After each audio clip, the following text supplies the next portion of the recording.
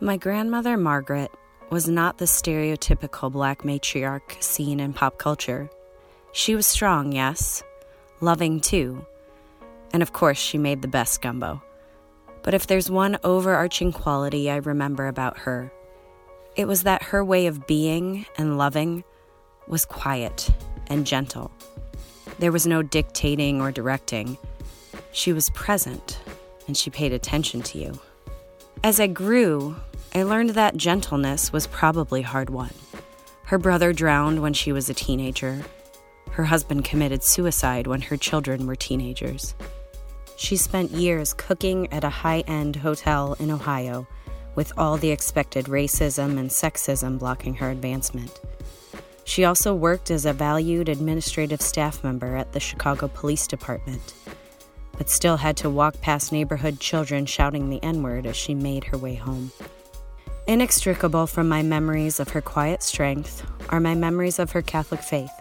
She wore big hats to Mass, always had rosaries close to her person, and voiced her verbal affirmations and amens to Mother Angelica whenever she watched EWTN. Grandma converted to Catholicism at age 16 because she got involved in a youth group that a priest in her hometown had started at the local parish. It was really a courageous decision to make at that age in her life, and she never wavered in her commitment to the church for the next 70-odd years of her life. Unfortunately, I never thought to ask her about those stories until it was too late. She died when I was 15 and was just beginning to understand the deep well of wisdom she carried as a Black woman who had lived through the Depression, the Second World War, and all of the social change that had occurred from 1950 onward.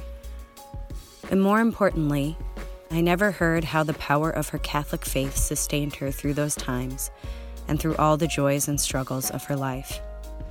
It was apparent from the way she lived her life that it had sustained her, but I never got to hear it in her own words. Now, as I raise my own family, I long for her stories more than ever, to carry on our family's legacy into the next generation.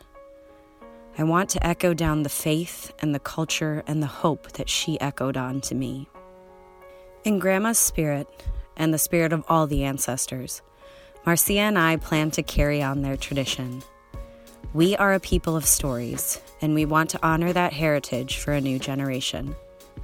That's why this February, in honor of Black History Month, we'll be launching the series Echoes and Hope right here on the PSBB feed to share stories of the Black Catholic Church in America and beyond through interviews with ordinary Black Catholics living their faith in the 21st century.